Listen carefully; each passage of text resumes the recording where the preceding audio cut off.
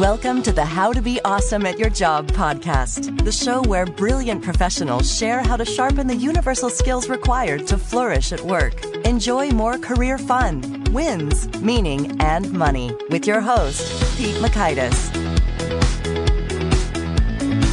Hello, and thanks so much for joining us here for episode 455 with Lisa Wentz. We talked about articulation and more, so I'm trying to do a little bit less mumbling as I do this introduction. Maybe you'll notice the difference, and hopefully I didn't overdo it by sounding pompous. Anyway, Lisa is sharing the key elements that really matter to make you a great speaker and to be confident in the midst of pressure-filled situations. So you'll learn 1, the ideal mindset for communicating with anyone and in any setting. 2, the best way to breathe for vocal power and confidence. And 3, how to articulate well and why that matters. So if you'd like to take a look at the show notes or the transcript or the links to items we've referenced here, you'll find that on over at awesomeatyourjob.com/F455. Now here's Lisa's story. Lisa Wentz is the founder of the San Francisco Voice Center, a public speaking expert, accent specialist, and the author of Grace Under Pressure, a masterclass in public speaking.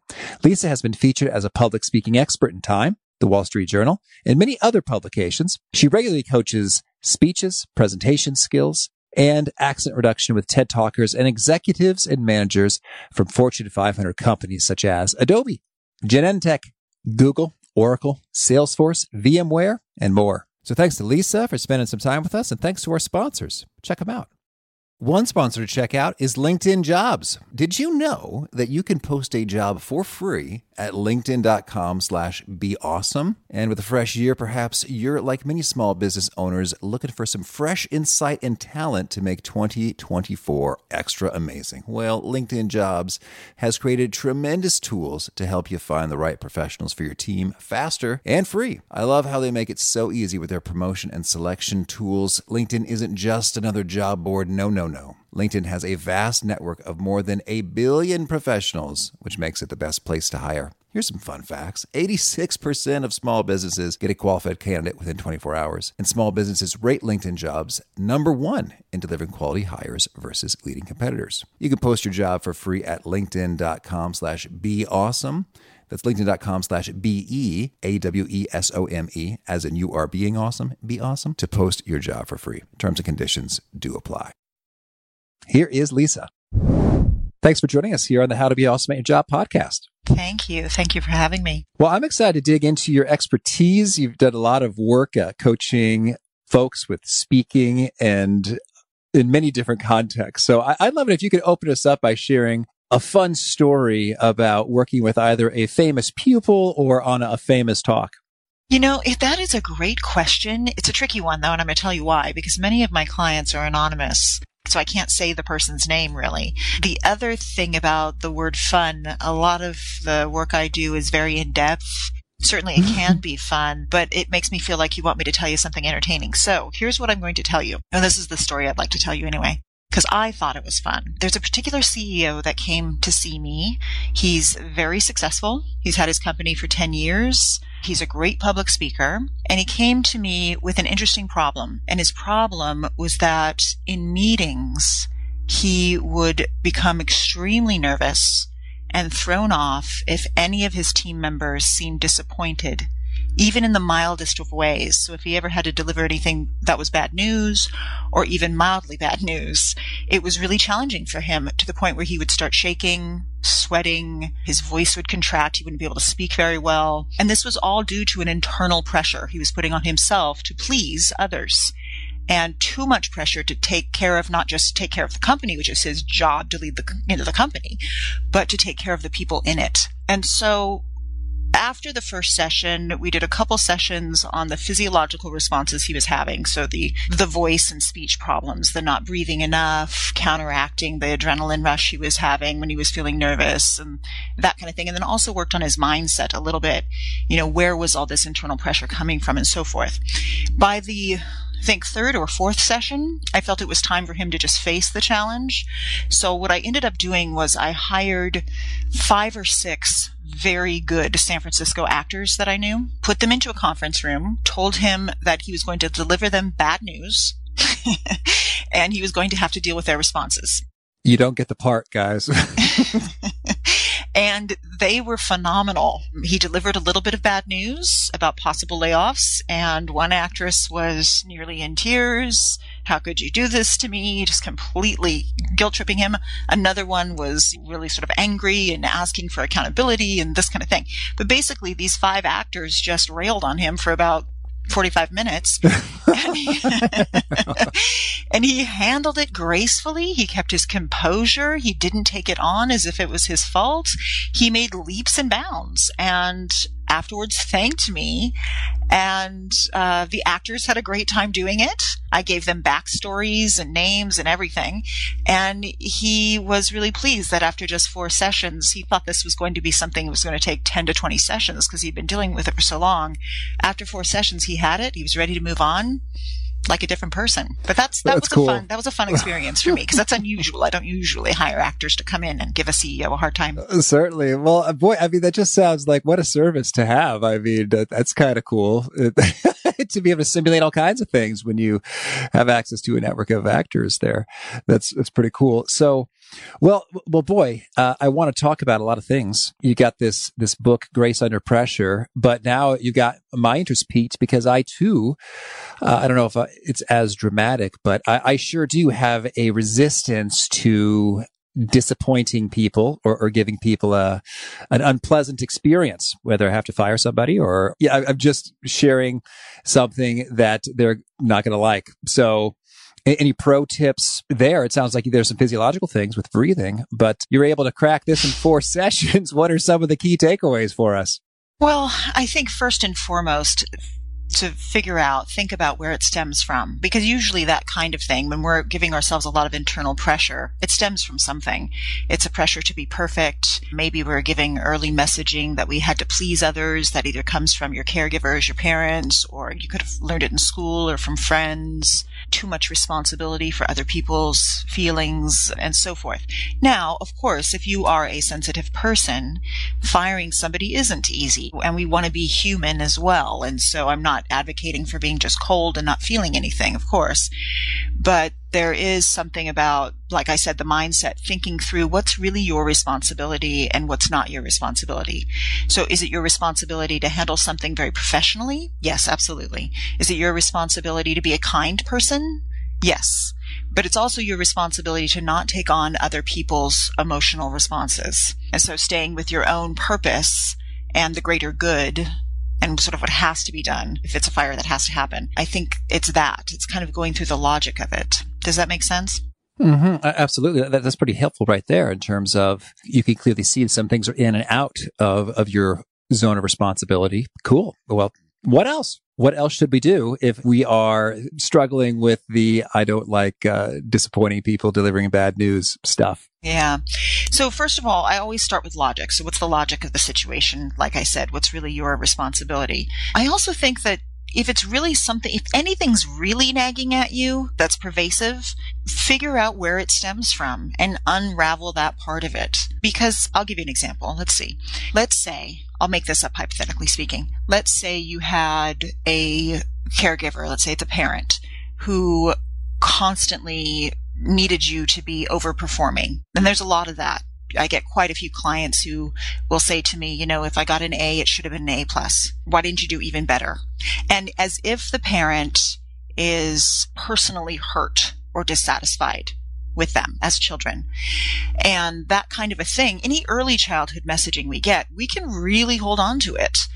And if it's a situation where there's not direct abuse or something really, really overtly painful, then we might even hold on to it longer because we don't see how much it affected us. We just take it as, oh, this is just how I am. And so to go deeper with this, once you get through the logic of it, I think dealing with the emotional side of it, eventually, and this is talked about a lot in the self-help world, sometimes you have to be your own parent. And the side of you that was a child and got too much pressure as a child to please others or to take care of others, then needs to be acknowledged, and some healing around that needs to happen. So the more adult side of you can do that. Say, okay, that wasn't fair. My parent may not have been a bad parent, but that's too much pressure for a 5-year-old to take or a 10-year-old to take, and I don't need to do this to myself anymore. And those kinds of real decisions can really affect you. They can unravel a lot, take a lot of the pressure off. Lovely. Well, thank you for that. So, yeah, and that's just the opener. Let's talk about your book, Grace Under Pressure. What's the big idea here? I wrote the book for a couple reasons, but I think the big idea, really, what I want the readers to get is that, one, you do not have to be some special person to be a great speaker. It's not as though only a few people can do this kind of thing. Maybe only a certain percentage of the population have decided to really become great speakers because they needed to for their careers and this kind of thing. But anyone who really wants to be a great speaker can be a great speaker. That's the first thing. Talent. And we all have talent. Talent really boils down to who you are. It's you in your most authentic form, and the rest is training. The rest is technique. Okay. Excellent. Well, that reminds me a little bit of Aristotle there, some of these components. So, well, let's talk about, some of these things in particular with regard to technique and things that show up and impact things. Now, you are also an expert on posture, which is pretty cool. So let's talk about posture here in terms of its impact on presenting and how should we think about it and adjust it and what difference does posture make when we're presenting? Yeah, there's a few areas we can talk about. One is your internal experience and of course then the experience of the audience. If you have a really what we call collapsed posture, sort of looking like a marionette with loose strings, like you look weighted down, like gravity's pulling you down too much. Do you know what I mean by that? Mm-hmm, yeah. So oftentimes the head goes back a little bit, hips forward, slouching is another way of saying it. Now for speaking, that's not ideal because your rib cage and your throat are not going to be in a balanced position, neither will your head. And since we want, when we're speaking, especially for long periods of time, we want to be speaking in a neutral posture, a lighter posture, not one that's weighted down, because we want our breath support to be there. We want to be able to breathe freely. We don't want our chest collapsing because then we're going to take in less air. If our head is back, we're going to strain our voice box and overuse it. Too much tension then creates a strain on the voice. So a lot of people who speak for their profession, even receptionists, will often have, or lecturers will have, strained vocal folds. And by the time they start getting real damage, then it gets to be too late pretty quick. So there's that part. There's the physical health part. Then what's interesting too is the audience's perception of you. If you're standing on stage, or even if you're in a meeting and you're in a really collapsed state, what kind of a message does that give? Now, most people will not look at a speaker unless there's somebody like me who's a coach and say, wow, that person has really collapsed posture. That's not going to happen. But what will happen is that there'll be subliminal messages. They will read the person who's speaking as too casual, too relaxed, not to be taken as seriously. Sort of not low status, but not high status. And anything that physically distracts an audience you got to get it out the window. Anything that distracts from your message should be gone. And being in neutral, you're not distracting anybody. The other thing I notice that happens to audiences, especially if it's, say it's a whole day of a conference or, very long speech or something like that, if the speaker has a really collapsed posture and that has that sort of weighted down quality, the audience will start getting tired. Yeah. It's like you seem to convey a little bit of sleepiness. And so they're picking up on that as well. Yeah. Well, so then let's review then sort of head to toe. What does a non-collapsed, neutral, optimal presenting posture look like? Right. It's a hard thing to just talk about, isn't it, without the visual? So neutral means that the skeleton basically is in a balanced position. The head is balanced on the neck. The shoulders are relaxed. They're not pulled back. They're not rolling forward. They're in sort of a healthy neutral. Mm-hmm. The hips are just under that, in line with the shoulders. They're not pushed forward. They're not pushed back, and so forth. Knees are not locked. I can certainly give you, there's many examples of great posture out there because there's great speakers out there. I have no idea why, but Laurence Olivier is popping into my head first and foremost. Mm-hmm. Or you watch some of the older films where it was expected that people would have really great posture and present themselves really well. Yeah. Is that helpful at all? Oh, yeah, sure thing. And so then, let's talk about the neck angle. Is it just sort of like straight ahead, like my eyeballs are kind of forming a 90-degree angle with, if we were to draw a straight line down from them to the ground? Or how do we think about that? Yeah, think about it like, let's start with the top of the head. If you were to think that the top of your head has a paintbrush on it and the bristles are towards the ceiling. Okay. And you could paint the ceiling with it, just little bits. That would be a balanced position.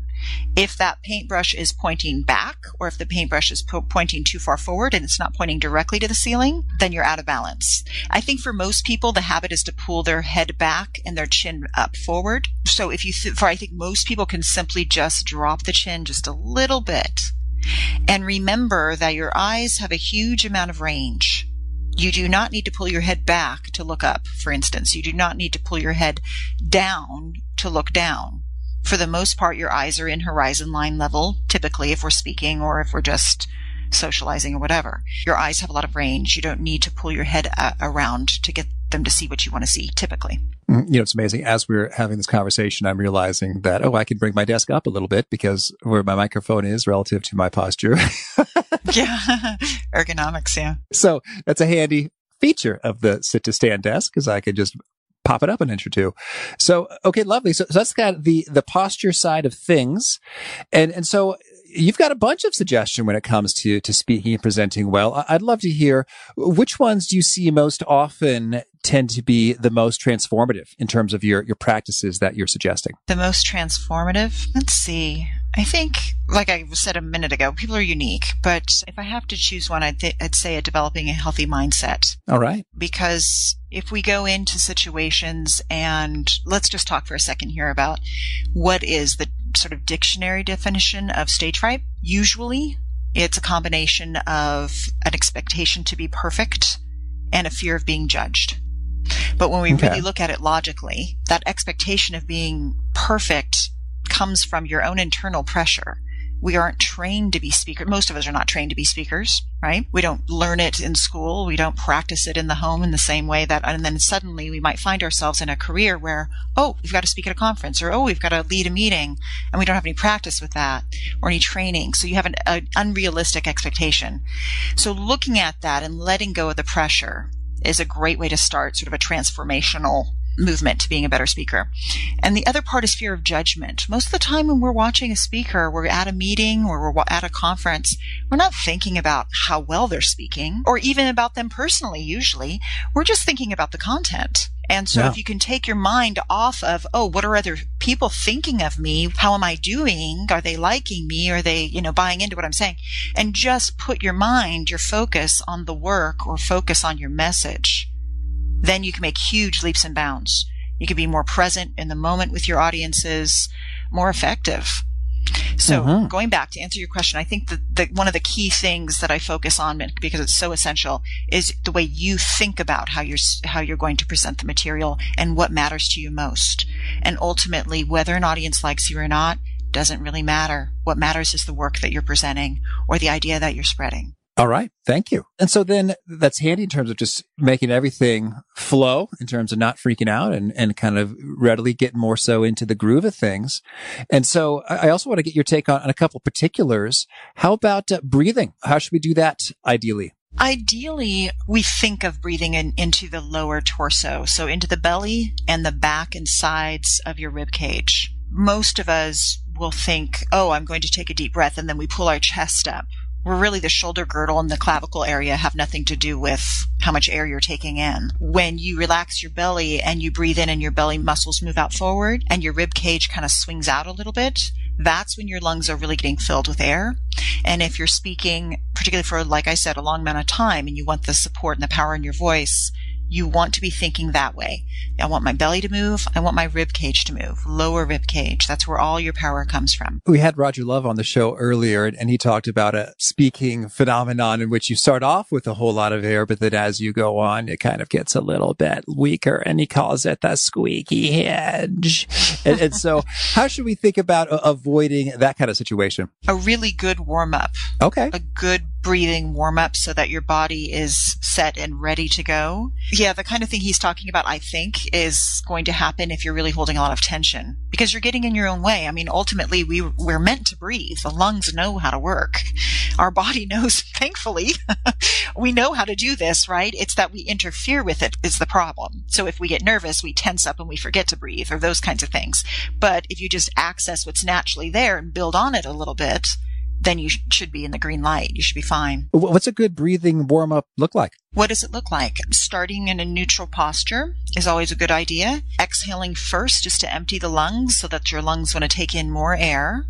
Breathe in very slowly into the belly. I mean, even though the lungs are not housed in the belly, that's just an image. You breathe into the belly, touch the sides of your ribs, see if they're moving. And when you have a very full breath, let it out slowly on an S, like S. And when you empty the lungs, pause before you breathe in again. And you repeat that about 4 or 5 times. That'll open up the voice for you. Because again, in order to be resonant, you have to have your breath support and get rid of excess tension. Plus, you're getting more oxygen to the brain and hopefully combating any kind of nervousness. And so when you're breathing in through the nose? If you want more of that rib movement, you want to breathe in through the nose. By the end of the exercise, if you do 4 or 5 breaths, let's say, you can start to breathe in through the nose and mouth at the same time, which is how we breathe when we talk. Oh, wow. Anyway.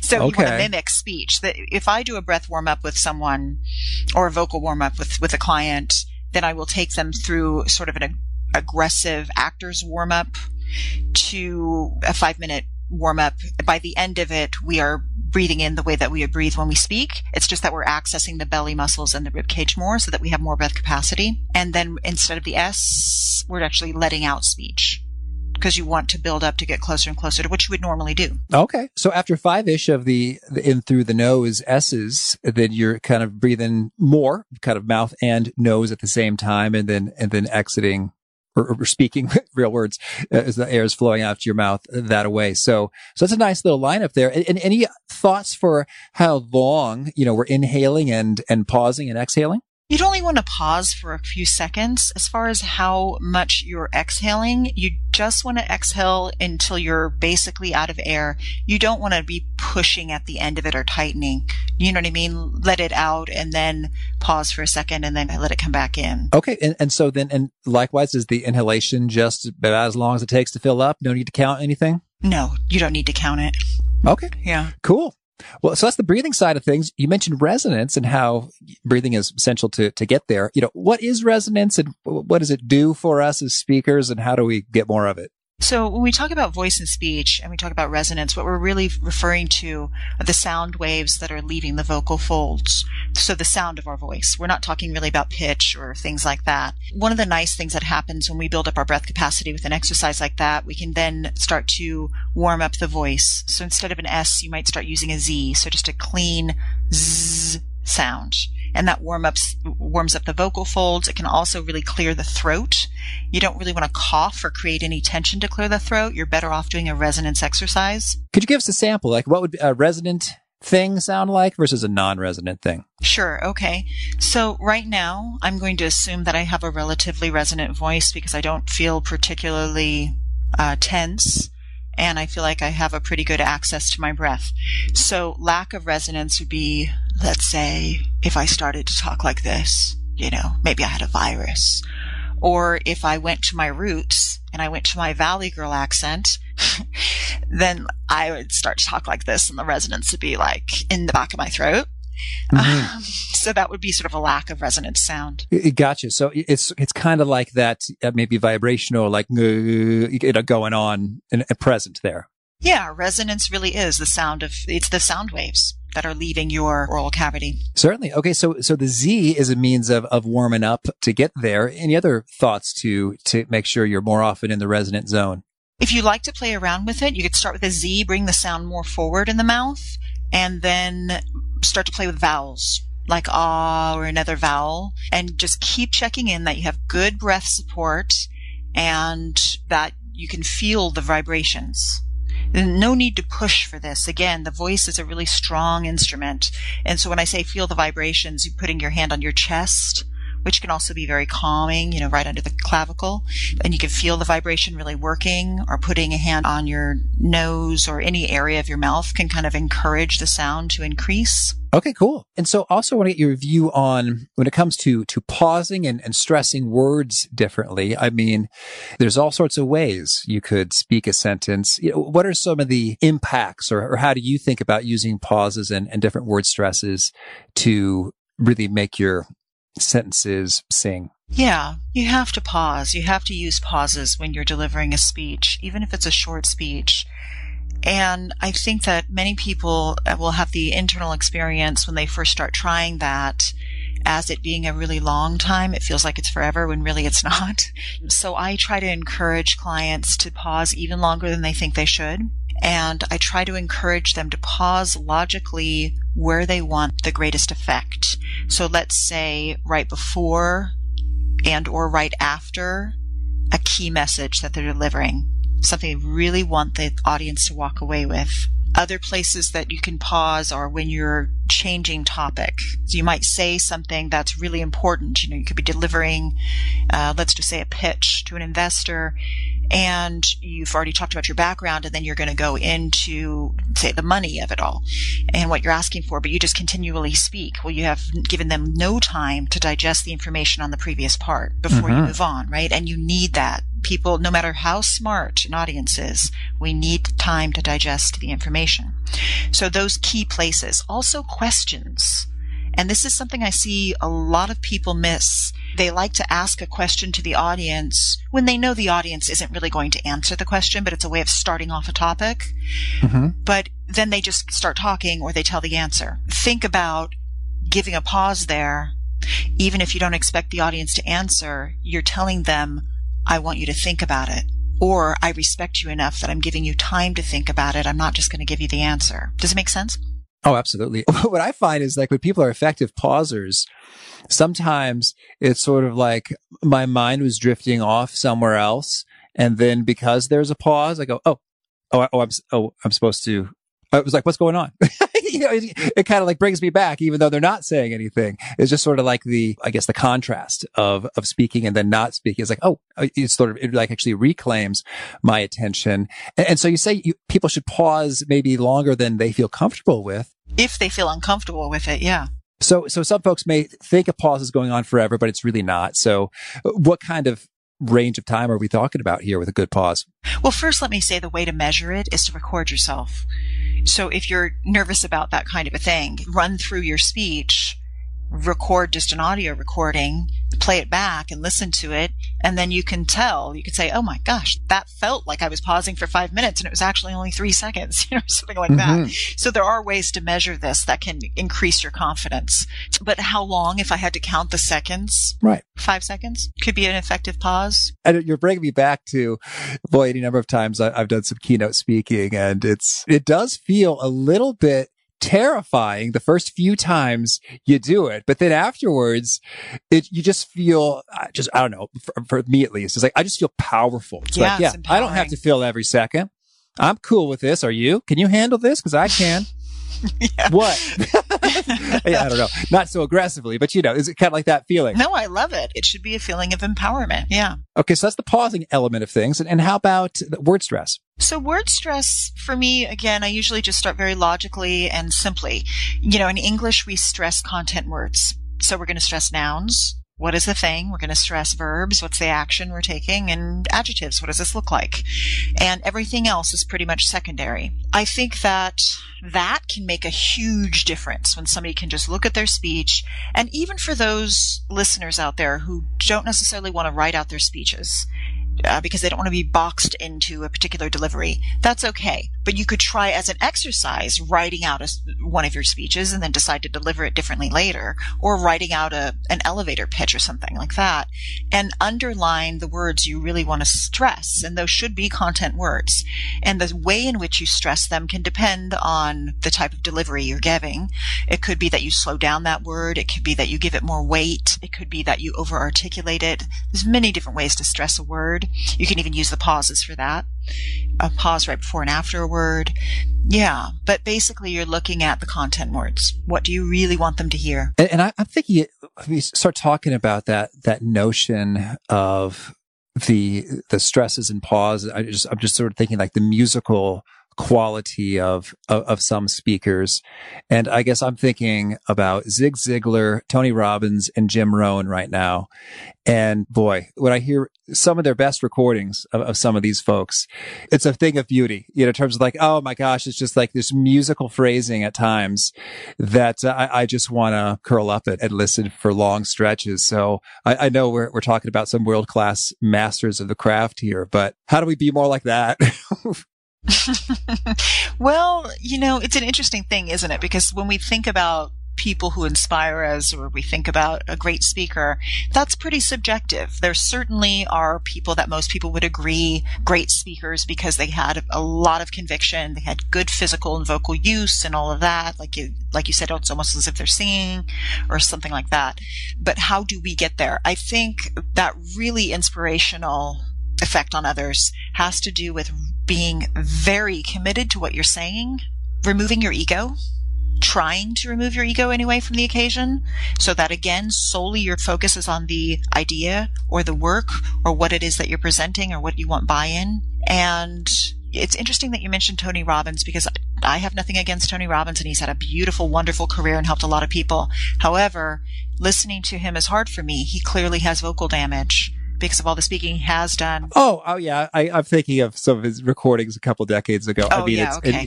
It has, you can hear it now. Yeah. So I wouldn't put him on the top of my list for like a really beautiful resonant voice. But how do you get that way? So the answer is backing up what you're saying with conviction, and then making sure your instrument, your vocal use, is in good shape. That's good. And we haven't talked about articulation yet, and that's a big part of it. If we can talk about that. Please do. Yeah. So when we are physically very articulate, when we're really shaping sound well, that's an interesting thing as well in terms of subliminal messaging. So we talked about posture and how people can be affected by posture if they're watching a speaker on stage.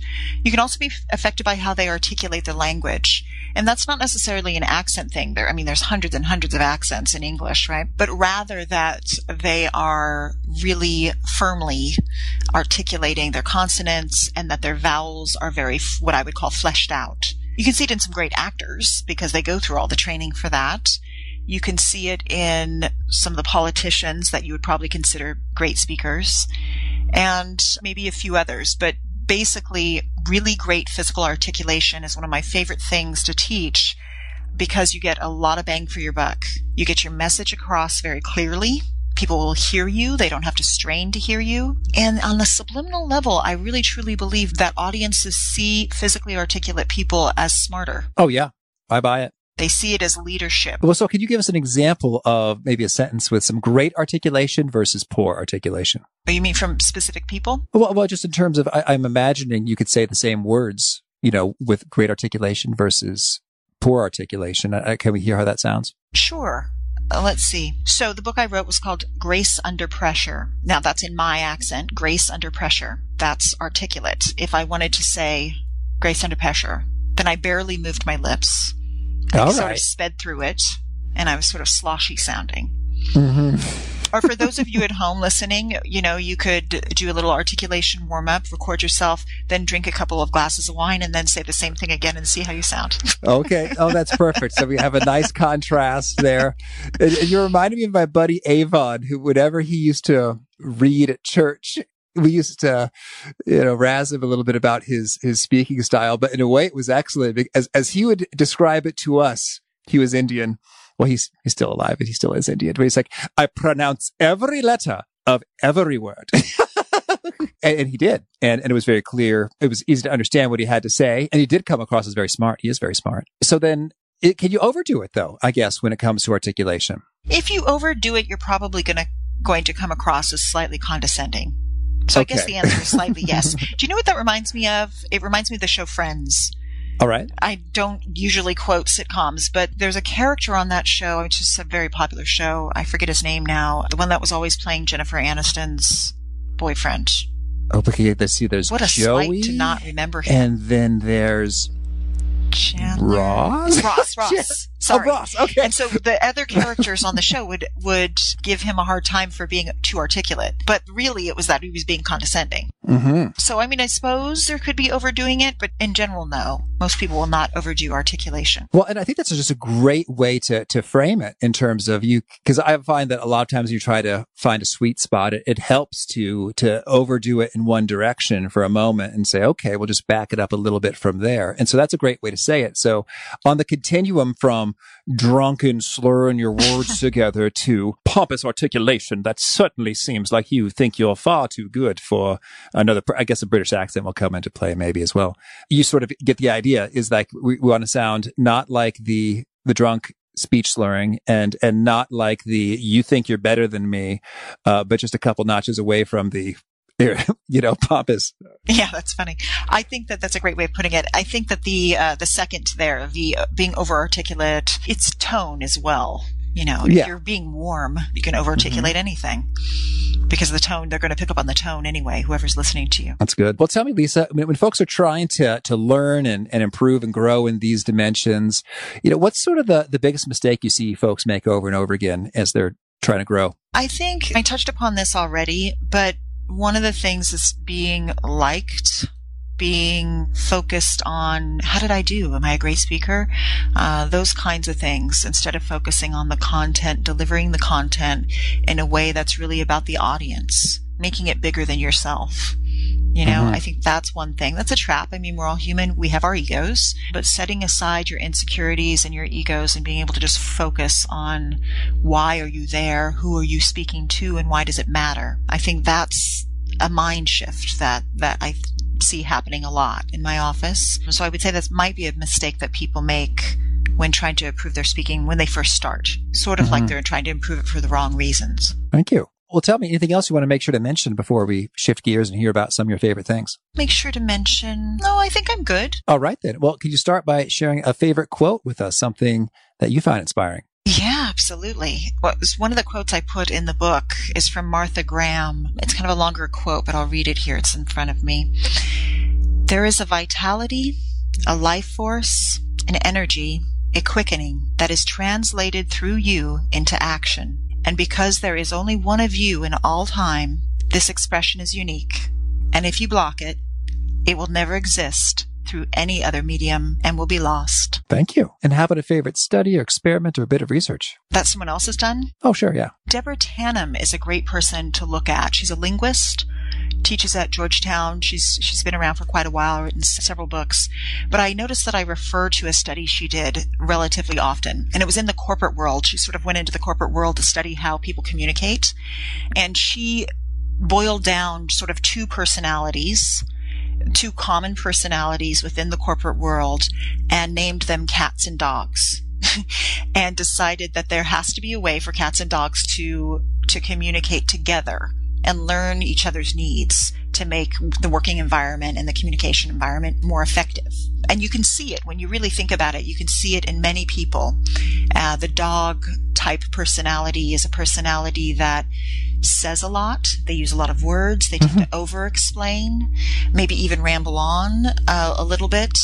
They tend to even physically move more. I think that's where she got the dog from. They sort of physically move more. They are people who tend to be more interested in being liked than respected. And they can be incredibly warm and very valuable. But their counterpart, the cat, is someone who, and by the way, cats are always executives and higher. They're the VPs and the C-levels.